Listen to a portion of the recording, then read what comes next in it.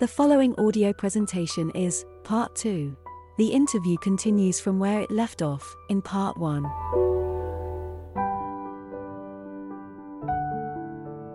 This is the Spirited Talk podcast.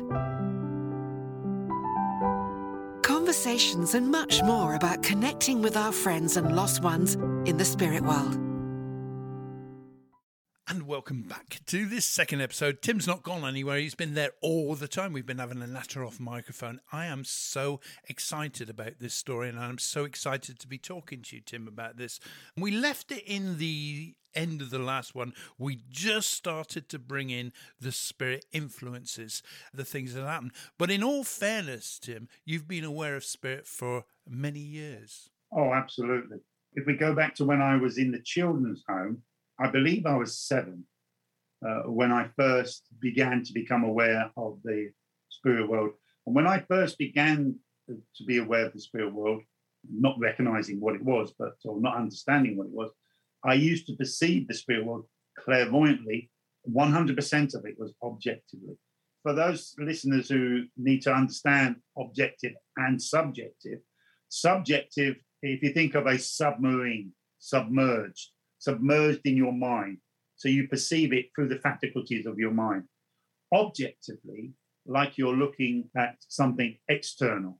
So it's not physical, it's still of a spiritual nature, but you're looking, for example, at your TV, you're looking at your back door, you're looking at your husband or your wife across the other side of the room.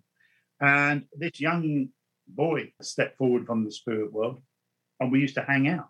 For about 6 months, I became aware of this young boy, and he used to appear maybe 2-3 times a week and would hang around for a couple of hours, and I would be talking to him outwardly.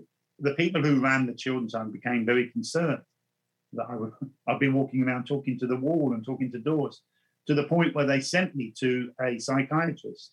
At the age of 7, they sent me to a psychiatrist, and I only attended this appointment once. The psychiatrist sent me back to the children's home saying, there's nothing wrong with this boy at all. You know, he's absolutely sane. He's absolutely fine. I knew that. And again, we have to remember of the story that I've told you so far in this interview, of me being in this organized but almost clinical kind of environment where love did not exist, but there was organization. And this young boy would come, and I felt love, that type of unconditional love that you can only feel from the spirit world. He was my best mate. Yet, in the physical sense, he didn't exist. And I knew that as a young boy. I did know that. I didn't know, is this what everybody experiences? I did recognize that this was somebody who was not of the physical. I didn't recognize that he was of the spirit world, this carnal spirit world, but I recognized he was not of the physical. Beyond that, I didn't understand it. It went on from there. As a young man, I had lots of experiences where I know now that the spirit world was pestering me. One of the experiences that was quite powerful, and people say to me, that must have been frightening. And initially it was. As a young boy, again in the children's home, this man who was all dressed all in black used to come in to my bedroom of a night time and would grab my foot. Physically, I could feel him with his hand grabbing my foot. And he used to look at me in my eyes and say, are you afraid of me? Yes, oh yes. And I was petrified. Maybe over about a period of a month, this happened maybe 7 times, to the point where he came in one evening and grabbed my foot and said, are you afraid of me? No, I'm not. Oh, whatever. Go away. And he said, good. Now we can start working with you. Now we can start working with you. Now the fear's gone. And I've had many experiences. One story I'd love to share with you. I highlighted that I left school at a very young age, and I went to work for 2 builders, and they were both rogues. They were characters and rogues. And we were working in a house that had been empty for many years near Fulham Football Ground. People may know Fulham Football Ground. It's a London football team. And we were in a street called Crabtree Lane, which is in Fulham in London. And somebody had bought this house, and they'd asked these 2 lads to rewire it, replumb it, new roof, new kitchen, new bathroom, completely refurb it. And each lunchtime, they would go off to the pub And I would sit there in this empty house with my sandwiches that my mother had sent me off to work with. And I was sitting on the landing at the top of the stairs. Now, we have to remember there was no carpet on the stairs. That had been ripped out long before. So it was bare wooden stairs. And I physically heard, audibly, thump, thump, thump as somebody was coming up the stairs. And I looked through the spindles where I was sitting, and there was a young man about approximately the same age as me. I was 15, 16 at the time, looking at me. As far as I was concerned, he was physical. In appearance, he was physical. And he asked the question, "What are you doing in this house?" And I started to explain that we were builders and we were updating it. And he was almost pleading with me, "Please look after this house. Please do a good job of this house," as if he was concerned about the well-being of the house. And I said, "Look, I'm only the labourer, you know. I do what these two builders tell me to do, and then I go home at the end of the day." And the discussion went on for about 5 minutes. And I could hear him audibly, I could hear him, I could see him physically. And then all of a sudden, in front of my eyes, and remember, he's standing on the stairs. I'm sitting on the landing. So he is literally 2 foot away from me. And we're looking through the spindles at each other. And he physically, in a split second, he disappeared. I ran out of the house. I'd already had experiences with spirit, as I previously explained.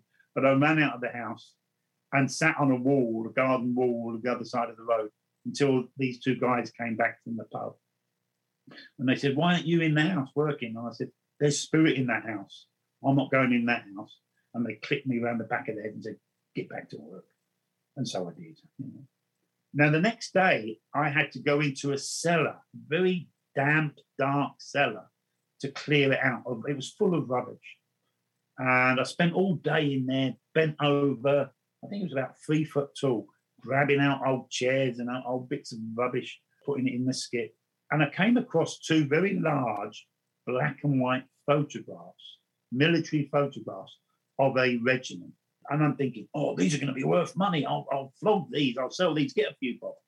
But as I'm sitting cleaning them and looking at them, I'm looking at a young soldier. It was a regiment of young, maybe 20 young soldiers, something like that. And I'm looking at these soldiers, and I looked at one of the soldiers, and I thought, that was the guy who came yesterday on the stairs. There's obviously a connection to this house with this young man. So what I did the next day at lunchtime, I marched across Fulham to the library. I thought the library will buy these off of me. I'll earn a few bob out of these. 2 large photographs under my arms, about a 15-minute journey across town to the library. And I met a lady in the library and I said, "Do you want to buy these?" And she said, "No, but you can donate them if you like." Oh, God, I don't want to walk across town with them again. And she said, "If you donate them, I will research them for you. And if you come back tomorrow, I'll tell you the background story on them." I thought, okay, that would be interesting. So I donated them to the Fulham Library. Oh, and I went back the next day and she said, "This is a regiment from Crabtree Lane, and it's called the Crabtree Lane Regiment." What they used to do in the First World War, the military would go into streets and say, "Right, we want all the young men out. Right, you are now, what's the name of this road? Ford Road. Right, you are now the Ford Regiment." But what they realised was the young men were going off to war and none of them would come back, and they were wiping out whole communities. So they stopped doing that, which is where they then started taking a man from this street, a man from that street. This was the Crabtree Regiment, and it was Crabtree Lane where I was, the house that I was working. So it was obviously a young man who lived in that house, who'd gone off to war and sadly didn't come back. And his spirit wanted to know what I was doing in the house, and please look after my house. Wow, scary. No, not at all. I would say beautiful. So at this point, Tim, let's just say this was not under a known umbrella. You weren't aware of spiritualism, or you didn't really understand what this was all about. It hadn't been pigeonholed. I was 15, maybe 16 at that point. Yeah, absolutely. You've already mentioned that you went to a circle, or were invited to a circle. When did that come along, and that sort of official recognition of spirit come? How old were you? I think at the age of about 17, 18, I've had many experiences like the story that I shared with you there, many different experiences like that, where the spirit world were, I call it, they were pestering me. Because on several occasions they said, please work for us, which I didn't have an understanding. Well, I don't want you in my life. I don't want you in my life. My mother, who I didn't have such a good relationship with, was a spiritualist. And we would go to, at the age of 11, I started attending the Fulham Spiritualist Church. We would sit at the back and I would watch the mediums work. And the mediums would say, I've got this lady with me here. She's somebody's mother. And I would say to my mum, I can't see that lady, but I can see the man who's standing by the side of that medium. And we would go up after the service and talk to the recipient. My mother would say, my boy sees spirit. He'd like to share with you what he saw when the medium was working with you. We know the medium gave you a lady, but my son saw a man, and I would describe what I saw and what the man said. And the recipient would say, oh, God, that's my father that you're talking about. And it came to the point where the church kind of accepted, oh, that's that boy who goes around afterwards giving messages. And it became a regular thing. At the age of 19, I was working for a building firm, and I had to take an electrician to see a top floor flat, which he was going to rewire to Hammersmith, an area in London. And on a Monday morning, as we went up these stairs and entered the flat, a gentleman had broke in and hung himself in the physical sense. He lived in the flat below. It's a long story, but he'd actually murdered a lady and was due Monday morning to go to the Old Bailey. And I'm sure he knew he was going to go to prison for a long time. So he broke in over the weekend and hung himself, and we discovered this body hanging there. And and the electrician ran downstairs, and I had to organise. I was only 19. I had to organise the police and everything. But several days later, I'm laying in bed with my first wife, and I was awoken in the middle of the night. I was aware that there was somebody in the bedroom. And as I opened my eyes, the gentleman who hung himself, or at least his spirit, was standing at the foot of the bed, apologising to me how I found him. And 3 times in 2 weeks, that gentleman appeared. And so I thought, well, I need to get control of this. I need to sort this out. And I found a gentleman who I'd met, who I'd gone and seen in the Fulham Spiritualist Church, a medium called Terry Evans, who's now a TV medium in Sweden, a very well-known TV medium in Sweden.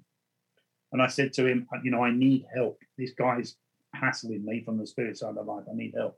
And he said, what I want you to do, I want you to go back to that flat. And I said, oh, that's going to be challenging, but I'll do it. And just stand in the place where you saw him and just say a prayer. And I said, well, I know the Lord's Prayer. It was the only prayer I knew at the time. And I said the Lord's Prayer. And the gentleman from the spirit side of life never visited me again. So I phoned Terry up, this street urchin, phoning up this medium, said, look, mate, thank you very much. I don't know what you did, but it worked. And he said, come to my circle. What's a circle? Oh, come to my class. Oh, no, I'm not interested in that. He said, look, I've helped you, help me. Come to my class. And his mother was the president of Balham Spiritualist Church, which again is in London. So I attended his circle, and there was about 16 people in it. And he said, just come up on the platform and tell your story, Tim. And I think he was on an ego ride, and he just wanted me to praise him, oh, this man, Terry Evans, has sorted me out. But what he was actually doing was, by me standing on the platform talking the story, I was actually attuning to the spirit world unknowingly. And he said, just tell me what you're aware of. And I said, I'm actually aware of a young man who's a soldier. And he wants to talk to that lady over there. And I pointed to one of the members of the circle. And I said, he's telling me he's your son. And he died in a fire. And he's showing me a house on a hill. And she just burst out crying. And I said, oh, I'm sorry. I don't know what I've done. I don't want to upset you. And she said, I have a son who was on leave from the army. And we lived at number 1 of the hill. She said, I'd gone out shopping and the house caught on fire and he died in the fire. And I said to Terry, I don't know what I've done. He said, you've walked off the street and you've done what I've been trying to train these guys to do for years. And you've done it instantly. Can't you see you're a medium? And I attended his circle for about 6 weeks. but his teaching style didn't resonate with me. So then I went and joined another circle for about 6 weeks. That teacher's teaching style didn't resonate with me. And again, I joined another circle for approximately 6 weeks. And that teacher didn't resonate with me. So I went home very frustrated, and I stood in my dining room and screamed at the ceiling, and I said, I can't find anybody to teach me. I don't know what to do. And I heard audibly, we'll teach you. All you've got to do is ask. Whoa, what do I do? What do I do? And this voice said, you sit every day for 1 hour in a meditation and we will come and teach you. I sat for 2 years every day in a circle for 1 hour. There was about 8 of us in that circle. I was the only physically living person. The rest of them was from the spirit world. And they just gave me experience after experience after experience. After the 2 years, they said, now we're going to introduce you to somebody. And this gentleman stepped forward and he said, I am the father of your neighbor. And I used to be a cobbler. I used to make shoes, and he gave me this information. And the main circle leader, if you like, who's still a guide of mine, said to me, now we want you to go and knock on your next door neighbor's door and give them that information from that father. Oh my God. But I thought, in for a penny, in for a pound, and I did it. I think the guy thought I was crazy, but he could take all the information. It was all correct. And that was them saying, right, you've done your circle work. Now you need to start working with the public. I think by the age of maybe about 26, I did my first public service. And it just snowballed from there. I tell you what, you get goosebumps, your hairs stand up on you. They did for me in that. Being taught by spirit is something that not everybody's capable of having, because we do need human interface. It's okay taking advice from spirit as long as your connection's like Tim's is. And that's a very good point, Trevor. I think you can't beat being in the company of like-minded people and learning through experience. And some of those experiences you'll say, oh, I didn't do so well in class, in circle today. But nonetheless, you learn from that experience. As long as you're in the company of a teacher that resonates with you, you can have the best teacher in the world. If they don't speak your language, you're wasting your time. It might be that you join a circle where your level of understanding moves beyond that of the teacher. Therefore, that circle, in a sense, has played its part, but is now redundant. You, in this learning curve that we're on, your learning has gone beyond what that teacher's is. And you note this because suddenly you notice that the teacher's talking airy-fairy stuff that's just not true. You move on to your next circle. Simple as that. Does that make sense? Absolutely. And it saddens me because sometimes I see teachers of all levels who have this approach that I own my student. Nobody owns nobody. If as a teacher you have a student, I don't know, maybe a couple of years, and you take them on this journey, and if you're doing your job right, you nurture and you feed their ability and it begins to develop, and they outgrow your ability as a teacher, and they say, look, I found this other group that's slightly more advanced and it's inspiring me. I need to go there. You should be proud that you've done your job, not insulted that they're leaving your circle, proud that you've taken them a few steps upon their journey. You've supported that. You've got all of this activity, you've got the circles, you've got all of this going on with spirit. You are obviously gifted. How did you find out about the Arthur Findlay College belonging to the Spiritualist National Union? How did you find out about that? So we have to remember my statement earlier on that I'm severely dyslexic. So I couldn't read some advertisement about the Arthur Findlay College. So if we go back to that 2 years where I sat for an hour every day, towards the latter part of that, the circle leader said, now you need to attend the Arthur Findlay College. And I said, okay, so what is that? Where is it? And no more information was forthcoming. I was in Cambridge doing some work. I'm not sure exactly what it was, and I happened to pass the police station. I noticed their police station, and I immediately thought, I'll pull in there and ask about the Arthur Findlay College. So I went into the Cambridge police station and said, look, I've been told about a place called the Arthur Findlay College. Could you tell me where it is? And the chap on the desk, I don't know, put it into the computer or whatever it was and said, oh, yes, it's a school that does psychic research and mystical development. and it's in Essex. And he gave me the address.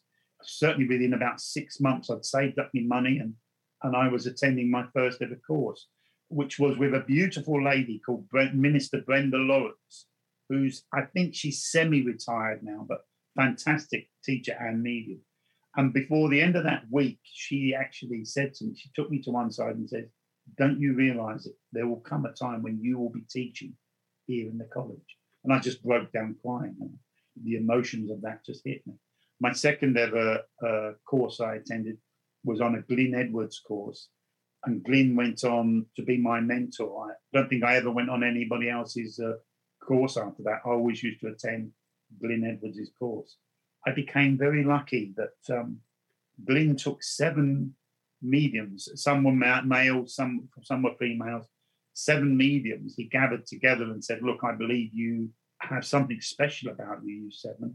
If you stick with me, I will take you the distance, which we did. We used to attend courses of his, maybe not only inside the college, but outside the college. We used to stand alongside him when he was doing his private work, maybe a weekend seminar, and we would teach with him. I did that for maybe 5 or 6 years.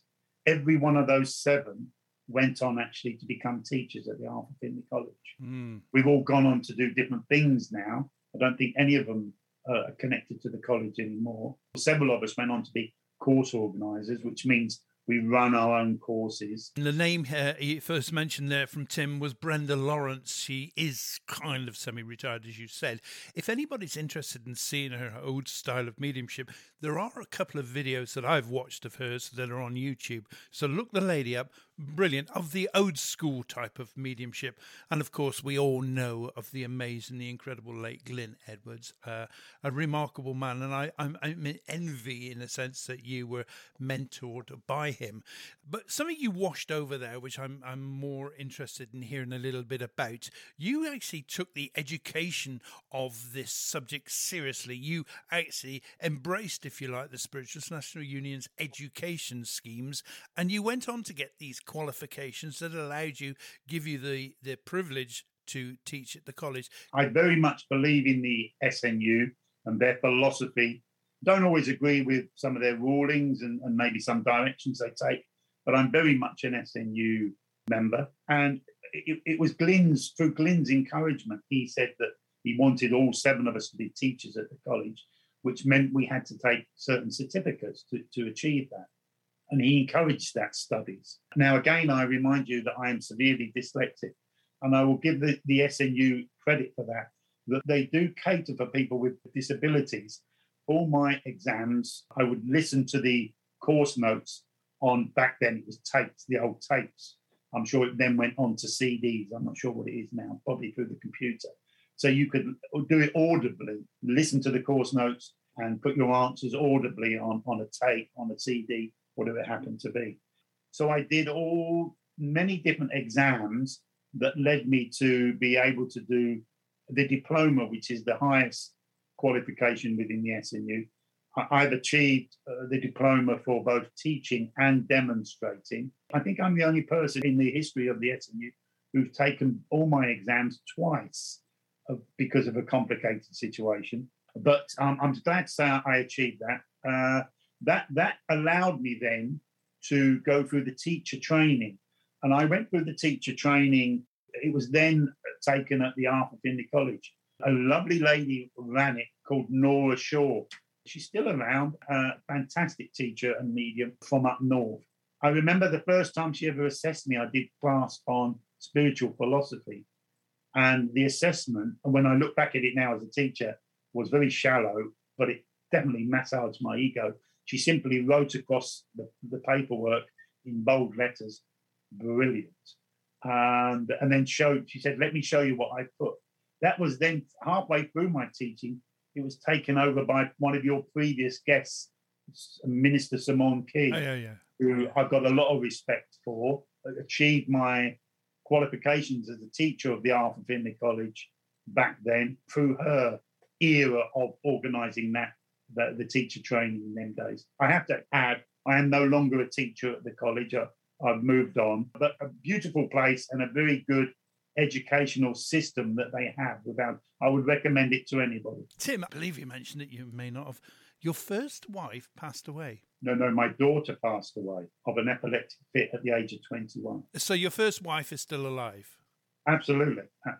By this time that you were at the AFC, were you still with your first wife? Yes, I was, yeah. Yesterday, as I do before all interviews, I get my tarot cards out and I do a little bit of a shuffle and I ring my bell and I connect through to the spirit world and I ask them, what subject can I talk about with Tim and I may not be aware of?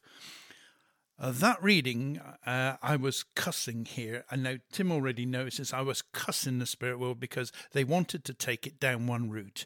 It's a route that we have not talked about yet. And I went, no. And I was angry because this was prominent in these cards. Everything was in this card. I spoke to Tim on the pre-records yesterday and I said, I've got a problem. I would normally do my tarot reading here. I can't do the tarot reading because they're pointing to one element that I'm sure you don't want to talk about. Now then, Tim is such a wonderful gentleman and such a wonderful person. He actually said, no, I'm prepared to talk about it. So, Tim, I'm going to turn your microphone back up there. I muted you for a few moments there. We're up to the picture. You are a very well-respected, and I mean that because I knew at the time, a very well-respected tutor at the college. You have a great future with everything that you're doing, but then a bombshell happened. Are you prepared to tell us about it? We can go into it briefly, without a doubt. I often sit back and ask myself, was it greed? Was it naivety? Was it stupidity? And it's probably amalgamation of all of those. I thought I could defraud the tax man. Of course, I'm certainly not clever enough to do that type of thing. You know, big industries get caught out doing it. And I got caught doing that. And my world fell apart. My world fell apart because of, I have to say, it took my liberty away for 8 weeks, which was a very interesting time. But it took my liberty away for 8 weeks. It destroyed my relationship with the SNU at that time. That was their choice, not mine. That was a decision they made. I since have rebuilt my relationship with the SNU to a certain point. But it never destroyed my relationship with the spirit world.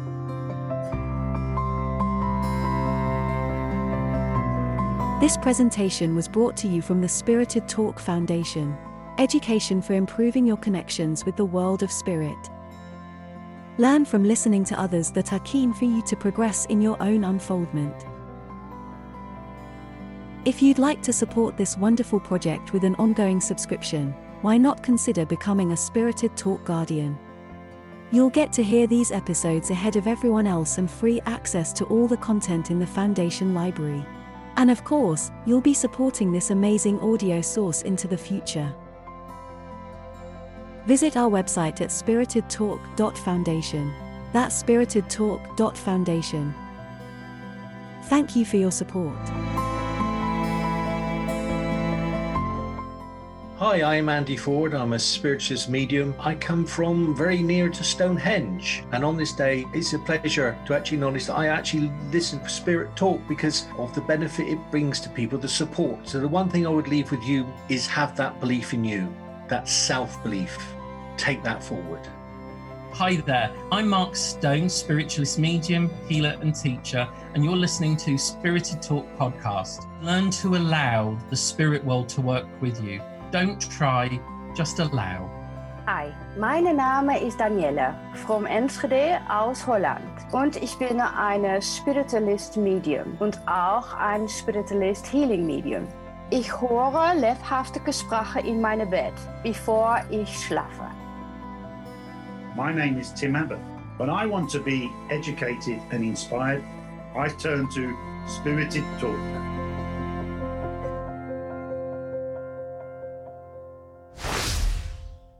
welcome back to this second half. By this, Arthur's lined up. I can see him puffing at the chest here. He wants to ask you a question, one of his awkward questions, numbered 1 to 10. So, without any more, Tim, you obviously agree to answer, don't you? Oh, absolutely. Yeah. And there's some of these in here, I'm embarrassed. I hope they don't come out. Numbers 1 to 10, give us a number. So I always encourage my students, there are no limitations to the potential of your mediumship. So let's go to the top of the shop. Let's go number 10. Here is your chosen question. Question 10. What is the main mantra you think you live your life by? Wow, that's a good question. Thank you very much for that, Arthur. You know, I try to be a good family man. I have a very good family around me right now, and I try to be strong and loyal for my family. I love education, so I grasp every opportunity to learn and develop, but also I love to share my truth, my knowledge with other people, which I do through being a teacher of mediumship. So I think be strong for your own family, but equally, when the opportunity's there, allow yourself to inspire and enrich other people. Okay. Now, listen, Tim, you can see me on screen here now. I'm really, really not comfortable with this subject. I'm bringing it up because I know there's people that would want to hear a little bit about it. I kind of know about it. I'm not really wanting to go around this too much. I just want to mention, and we did discuss this before we did the pre-records yesterday, I was made aware that these times were so dark that you wanted to kill yourself. So I've always, up until maybe the last 5 years, I've always tried to physically keep fit. I believe it's actually part and parcel of your spiritual development. So I've always attended gyms. And through this period of time, the court case that I had to be part of actually took something like 3 years. All the time I'm under this stress. My family are being affected. And I'm at breaking point. And I've come back. I'm on my way back from a gym one day at my lowest, darkest point emotionally and mentally. And I had to travel through a woods, very pretty woods. And I stopped in a lay-by. I just stopped. Where's my wife going? What's going on here? And I just glanced at a tree. And I really feel that if I'd have had a rope in the boot of my car at that point, I may have done something very silly and attempted to take my life. But I'm glad that I didn't. You know, I have to say that you learn, you know, we are all on a journey of discovery through life, and that includes mediums. We are not something unique. We are not something special. We are human beings on a journey like every other human being. You know, I have a daughter who's a nurse. I see her work being more important for spirit than mine. You know, she's saving lives all the time. You know, I'm just proving the continuity of life. I'm nothing special. And we go through life making mistakes as human beings, making decisions. Some of those decisions we regret, some of those decisions we're proud of. But as long as you're strong enough in your mind to learn from your experiences, and the negative ones put behind you, and don't go and visit them again. Don't make those mistakes again. Learn from them, put right your mistakes, which I've done with that particular story that you're referring to there. And it's in my past. I don't need to revisit it. It's like jumping into a negative energy. And I move forward and look forward to the positive things that I can do in cooperation with the spirit world. Absolutely. And I bless you and I thank you for sharing what you have done with us now. For those that might have been interested, I'm embarrassed, I'm uncomfortable in talking about it. I love your philosophy about looking back and living in it. I often refer to, in my case, I often refer to when I was driving. When I was driving hundreds of miles a day forward. That was my direction of travel, forward, forward, forward. It was only a very small percentage of that time was I looking in the mirror and looking back. And I kind of like to use that philosophy in my life. I can't spend my life looking back at my mistakes. It will cripple me. We can just look forward. And as you said, Tim, very well there, is just improve ourselves from the learning of it. So, Tim, I bless you and I thank you very, very much for You're more than welcome. For sharing that with us. Back into your story now. So you've come out of this period that we've said here. You've now got to rebuild your life. You've kind of, the SNU have done something which I don't know. I don't know where I stand with this, but if you've earned a qualification through the SNU, I don't get how when you leave that organisation, they can take it away from you. I don't get that. You've earned it once. Why shouldn't you? But we'll accept that they've done that. You've now got to rebuild your life. Can you just pick us up from there? Yes, of course I will. But let me just say before we go into that, no organisation, no teacher, no medium can ever take away from you that relationship you have with the spirit world. And it doesn't matter how many pieces of paper, certificates you have that say, I work at this standard, and if an organisation chooses to take them away from you, the one thing they cannot take away is that ability to be in the company of the spirit. And the spirit world will never judge you. They will leave you for you to do that for yourself. So you're quite right. Everything's been stripped, financial support, spiritual support from organisations, and I'm standing literally on my own, symbolically naked with my family, and I have to go and earn some money. I had to sell the house that we owned to pay back the bill, rightfully so. I had no issues with that. So we then had to turn to local housing associations to be housed, and we live in a lovely house. We were very fortunate. It was a brand new house. Literally, as the builders moved out on the Wednesday, I think we moved in on the Thursday. A brand new house. We rent off of them, so we were very fortunate. But hey, bills have to be paid, rent has to be paid, electric bills have to be paid, and a lot of the work that I was doing, a lot of the schools that I was working for, stepped away from me because of my situation, and I understand that. I hold no grudges on that. One or two of them said, "Hey, we don't agree with what you did, Tim, but we love you as a friend. We love your work. We will continue to employ you." And I had to grab hold of those few firms that did employ me to make a small living. And it was something like a quarter of what I was earning before. But now it's all completely legal. It's now completely above board. And I now have to slowly start building my diary of work up again. And that took several years to do that. It sounds somewhat egotistical. I would like to think my work as a medium and as a teacher spoke for itself, and people turned to me and said, "Look, I was having to go to new firms who said, 'Oh, we hear about you. We're interested in you coming and teaching our students.'"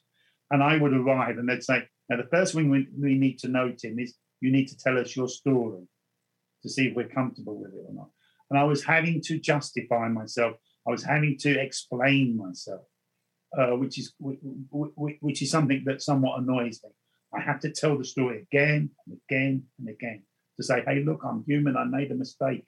Please forgive me. Let me move on." I was full of guilt. I've forgiven myself, and I had lots of counselling from a particular spiritualist minister at that period of time because of the level of guilt. My workload slowly rebuilt through my reputation as a teacher. I'm happy to say my diary's full again. Full this year and half full for next year. And I run residential courses. So, for example, I'm running a residential course with a good friend of mine, Moira Hawkins, who's also a medium. We have over 40 students on that residential course in Cober Hill. Some people will know of the location. Cober Hill is up in Scarborough. It's a spiritual centre there. I'm running in Wales, spiritual centre there for French-speaking students. And I think we've got something like 25 students coming over from Switzerland, the French-speaking side of Switzerland. My diary is full again. It's not been easy because I've had this cloud that's hanging over me. Now, what I'm happy to say is, as time unfolds, that cloud moves away. That cloud, and less people talk about it. My family don't talk about that old story anymore. And people I work for are not interested in it anymore. That has allowed the workload and my diary to become full again. Well, you're making me embarrassed, the fact that it came up in the subject anyway. Trevor, let me just say this. Something I learned from my story. As mediums, as spiritualists, we're very good at promoting communication.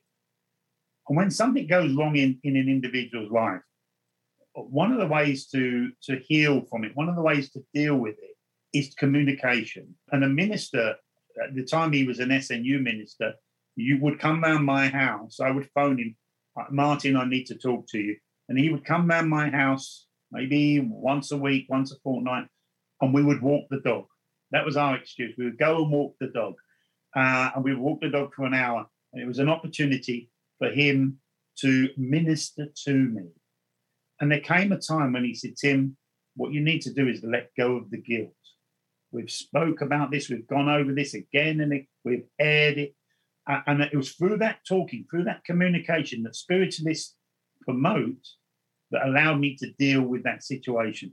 And I would recommend anybody who goes through a tough time, whatever that tough time may be, find somebody that you can trust to talk to about it in a safe environment.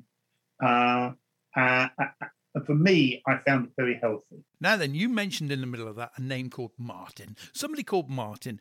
Now then, when I started my pod classes and podcasts 2 years ago, all of a sudden I become aware of this gentleman that was also doing live podcasts on Facebook, and I couldn't help but watch him. And this was a guy called Martin Colclough, which is who you're now talking about. I'd like you, yeah.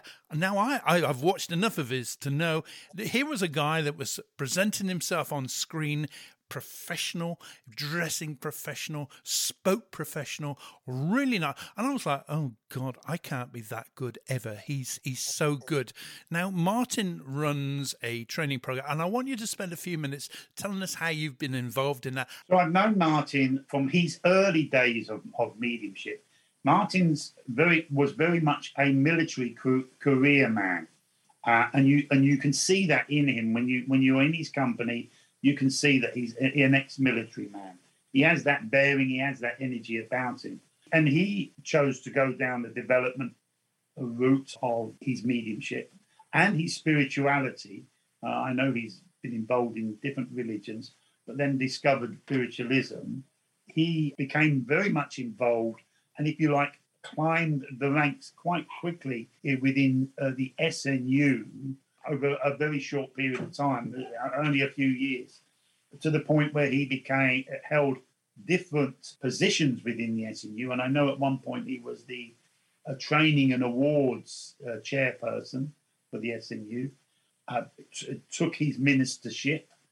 For whatever reason, he felt the need to step away from the SNU and formed his own organisation and took an individual ministership, spiritual ministership. So he's still a minister, but not a minister of the SNU, but he is still a spiritual minister, an approved spiritual minister. And he formatted an education system. And I think I may have been the first student, actually, to attend that education system. This was in the period where I'd been asked to step away from the SNU. And before I returned, I thought, education is very important to me. So I underwent his education system that I liked very, very much. And I took level 2 and level 3. Level 3 is the highest award you can achieve with Martin. It's the equivalent, I guess, if we think of the SNU, of their diploma. And I achieved that in both demonstrating and speaking philosophy with Martin. He did ask me to be one of his resident teachers, but I declined that. I wanted to go back into the SNU and take their teaching education system again, which I did successfully. But he's a wonderful man. The wonderful thing about Martin's qualifications is they are approved by the education system of the British government, if you like. I guess that's Ofcom, I'm not sure, but it is a recognised qualification That's very important. I think it's one of the first qualifications within mediumship that is recognised and approved. When I first looked up what Martin was doing, in fact, I was prompted more by a recent guest, Andy Ford, who got his ministership through this. Yeah, lovely man. And I went away and I researched Martin's stuff. And I thought, this is absolutely brilliant, because where I might get something from the SMU if I was to go through all the politics and all the learning, where I might get something, it was always limited to being part of my my membership. I looked at Martin's stuff. It's government approved. This is actual official. You know where you can put letters after your name. You genuinely can, and they're going to stick with you. And for that matter, Tim, you have got letters after your name, which I had to look up what they meant. But tell us what they are and what they stand for. I have my DSNU, a diploma within the Spiritualist National Union for both teaching and demonstrating. I have a CSNU in philosophy, a certificate within philosophy within the SNU, and I have FMTSF, which is a fellowship within Martin Colclough's organisation. And you're going to have to forgive me. The name of his organisation, I can't bring it to my mind right now. Fox Pioneer Centre. That is part and parcel of it. That's the practical side of it. And you could certainly research Martin Colclough, Minister Martin Colclough, through the Fox Pioneer Centre without a doubt. I think they're two different branches of the same organisation, if you like. The back end of it, in other words, the actual qualifications, like the BTECs or whatever you want to call it, those are official government things, recognised levels. Both organisations offer a wonderful educational structure. I have to tell you that. The wonderful thing about Martin Colclough's education system is it's been designed so you cannot fail. That doesn't mean you're just anybody will pass, because if you didn't come up to the standard, he would advise you, educate you, guide you, and then you'd resit it. But you wouldn't fail as such. You will be nurtured to pass. I've got a line written here which I definitely believe in, that is that we should aspire to be better.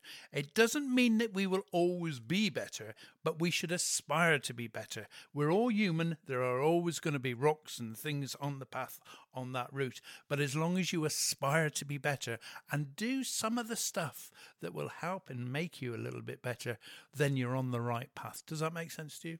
Absolutely. Couldn't disagree with it at all. Wonderful, wonderful statement. You haven't told me this, so I'm going to look at you on the screen as I say this. You have never been more in love with your partner than you are right now. Yeah, my wife is my backbone. She's my rock. If my wife passed away tomorrow, my world would end. She's my soulmate. She really is. I'd be nothing without my wife. You have that radiance about you. You have that energy that comes from life's experiences and where you are right now.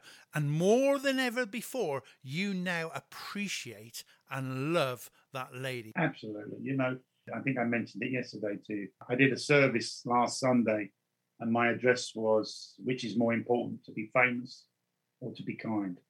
Just be kind to each other. Just love each other. You know, if this world could put the energy into just expressing some love every now and then, maybe this world would be a better place than maybe what it is now. For some people, it's easier to express love to than others. And without a doubt, my wife, I find very easy to express love to. Tim, tell us about your little schedules that you've got coming up over the next few weeks. Early tomorrow morning, I jump on a plane at Manchester Airport, fly out to Switzerland. There's a school there that I've taught at for, I think it's 13 years now.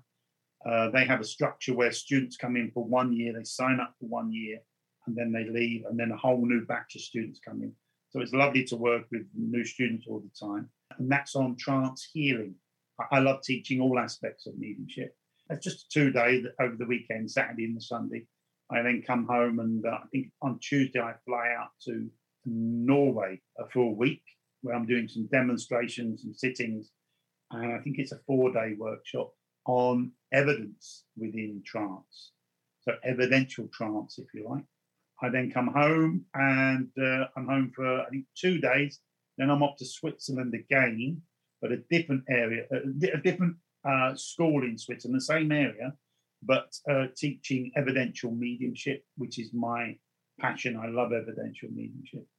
And that's what my schedule is like. The thing that came out of my old story was it ended up that something like 80% of my work now is abroad and very little is in England, which saddens me somewhat because I like to work in England. But if teachers are being honest and mediums are being honest to you, they will tell you that they prefer to work abroad simply because of the money. It's on a completely different scale. You'll do a demonstration in England, you'll get £40. You'll do a demonstration in Switzerland, you'll get £250. It's a completely different wage packet altogether. I'm very open with my wages because it's so legal now. So, for example, for my weekend in Switzerland that I'm about to do, for the Saturday and Sunday, I will earn maybe £1,500. That's remember, I've flown out on Friday and normally I would fly back on Monday. But so normally that would be 4 days work, if you like, but literally 2 days in the class.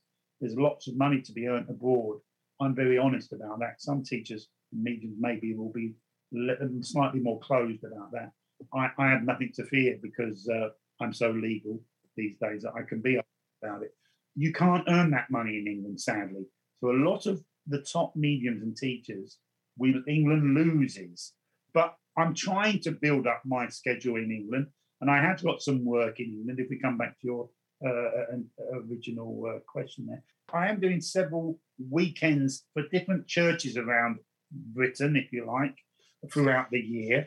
And I think maybe the easiest way to cover it, without going through some long list, is simply, if you're interested in my teaching, go on my website, timabbott.net, and my work schedule is listed on there. In the details that accompanied these episodes, you will find everything you need to know about Tim.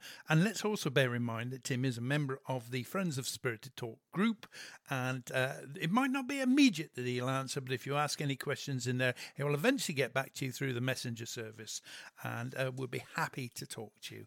Tim, I have got my fun sheet that I use to round things up here.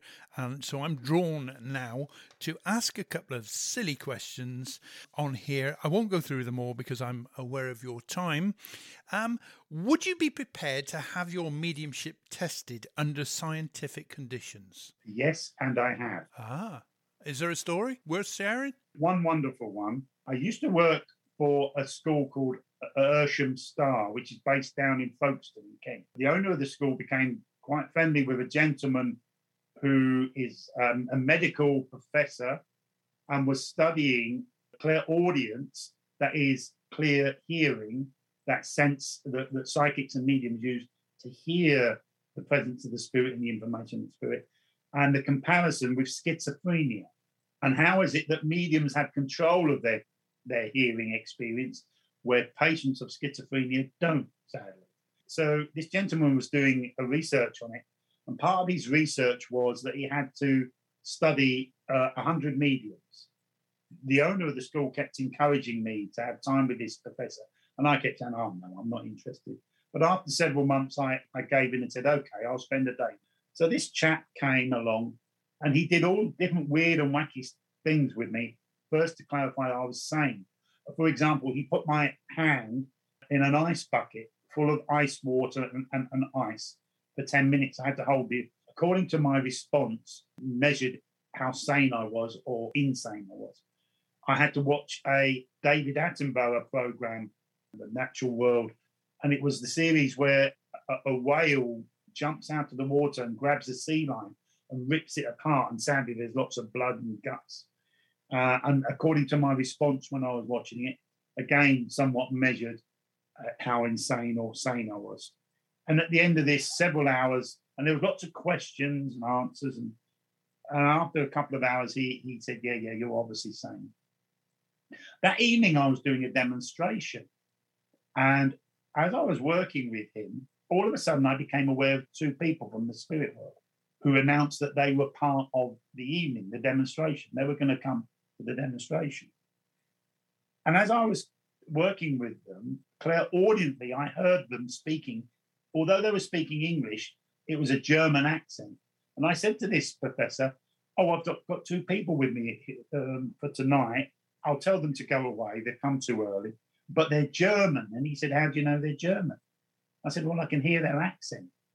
And he simply looked up from his paperwork and said to me, I'm sure you believe that you've just had that experience, Tim. And I thought, there's no way you're going to insult my mediumship like that. So I went back, took my awareness back to this young man and this elderly lady. And I said, you need to give me something that you're going to give me tonight. You need to give me it now, some evidence. And the young man said, tell Miss Piggy it's Kermit, the characters from the Muppet Show. And I said to this professor, because I knew he was going to attend the demonstration, you see. And I said, well, the young man's told me, given me some evidence, which I heard for this evening, tell Miss Piggy it's Kermit. And he said, okay. So we went on and the day passed and the evening came and we got to the point where we were doing the demonstration. And there was it wasn't a big crowd, maybe 50 people in this hotel where the seminar was running that gathered for the demonstration.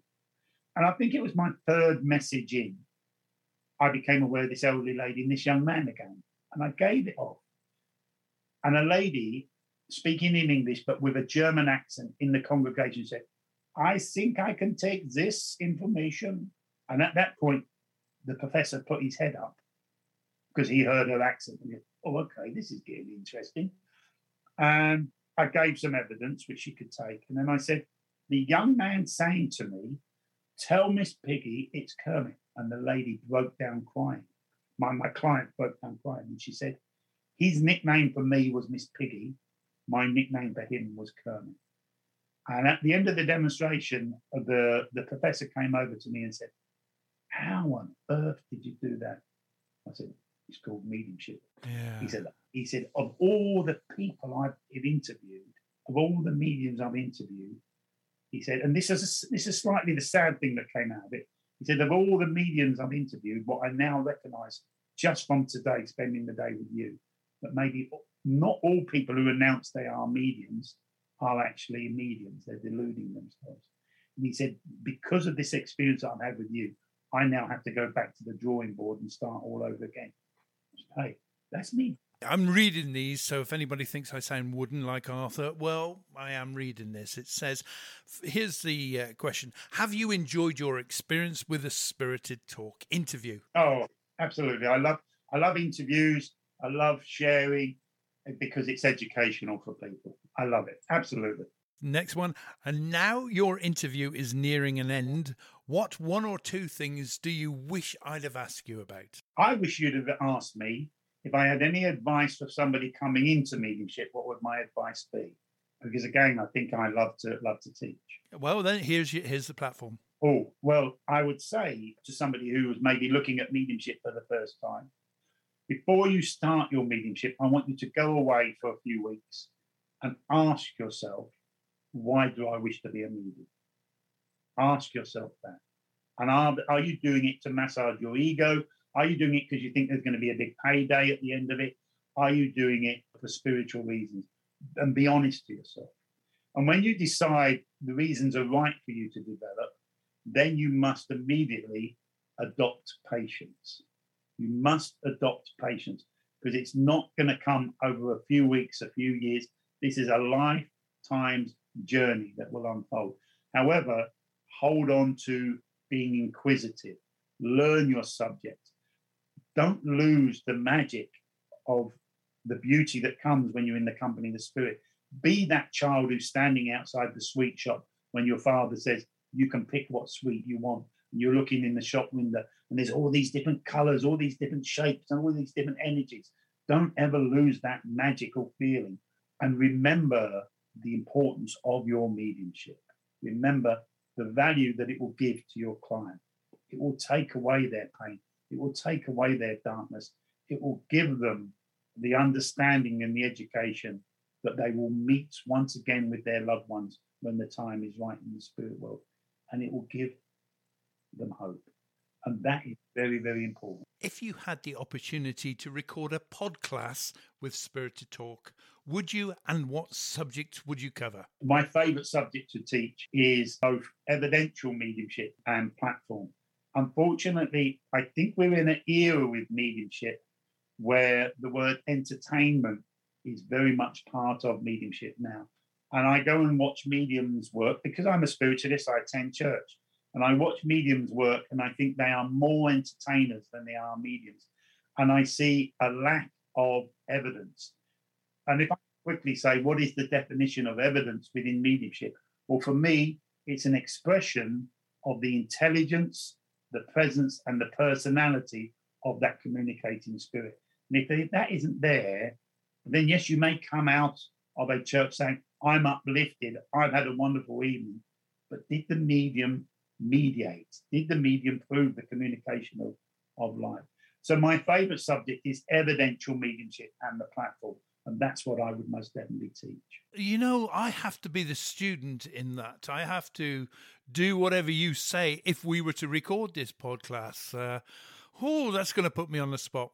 You see, I very much believe that from the get-go, from the beginning, a student can develop in the company of the spirit, which is mediumship, of course, but at their level, of course.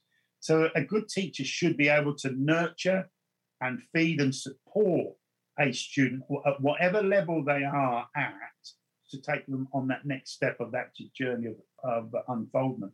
I won't teach a beginner in the same way that I teach an advanced student. I wouldn't teach an advanced student in the same way that I would teach an intermediate student. It's different skills for different students. And a good teacher will read the energy of a student, which will tell them, I know what this student needs. Some students need to be pushed. Some students need to be nurtured. Some students need to be talked through it. Some students need to be left alone. And a good teacher will recognize that and offer that to the individual student. And we have already talked about this before the interview. I know that Tim is excited and has openly volunteered. I want to do a podcast with you, and will I be the guinea pig? Honestly, Tim, I am buzzing for the exciting opportunity. Trevor, I will be gentle with you. No, you be rough with me. That's what they were. I can hear them. They're driving in the cars, listening to this, going, be rough with him. He needs to be rough with me. So that's going to be good. I want to say something, Tim. I've absolutely loved your company over the last few days. Well, I've of course too. Thank you very much. I've got to thank you. We're coming up to 2.5 hours on the second day of recording here. You're a very giving person, so I have to thank you for that. Trevor, I can do hugs. Yeah? Oh, good. Absolutely. Brilliant. Here we go. We're going to wrap up now. I want you to leave our listeners with a bit of words of advice, especially those that are coming in from the beginning, as you mentioned a few moments ago. But I want you to explain the importance of trust. I think if we're talking about from a mediumistical point of view, so those of you who are developing your mediumship, trust not only in the spirit world, but trust has to be within yourself. I have lovely phrases that I offer up to my students. And one of my phrases is acceptance and surrender. And if I can break that down, first of all, you have to accept that you are a medium. Trust that you are a medium. And in that trust, you will more easily and more readily surrender to the guidance of the communicating spirit. That trust sometimes comes about and is empowered through different experiences. But when I say trust that you are a medium, let me just look at that for you. I don't mean when I say trust you are a medium, somebody who works at the Arthur Findlay College, somebody who has lots of certificates and diplomas, somebody who runs around the world teaching and demonstrating. If we break down the word medium, surely it means somebody who has the ability spiritually to mediate. And the moment you trust in an experience that you've had with somebody from the spirit side of life, and you express that to a friend, to a recipient, maybe over a cup of coffee, maybe in a church, maybe on a bus, I wouldn't recommend that, but the moment you express your spiritual mediumistical experience, you have mediated. You are a medium. And yes, it may be on the first step of the ladder, but you are still a medium. A trainee teacher in a school and the headmaster, they are both teachers, but at different levels. Accept that, trust that within your own ability, within your own sensitivity, and it will make the journey of mediumship that much easier. I so often talk to students that maybe I haven't seen for several years, and my question to them is, how's your development going? And far too often I hear, oh, it's hard work, oh, it's challenging, oh, it's confusing. But that isn't, the spirit world is not making it hard work. The spirit world is not confusing matters. It's us that do that through our lack of trust in ourselves, our lack of understanding of ourselves. Take time to sit within the quiet, if you like meditation, but sit within the stillness of yourself. Understand yourself. You are spirit here and now. Therefore, you are part of the spirit world. There's nothing confusing about communication with the spirit world, as long as you are with a mindset where you trust. Gain that within your mediumship, and your journey of mediumship will be so much easier. Mr. Tim Abbott, thank you very, very much. My pleasure. It's been a joy.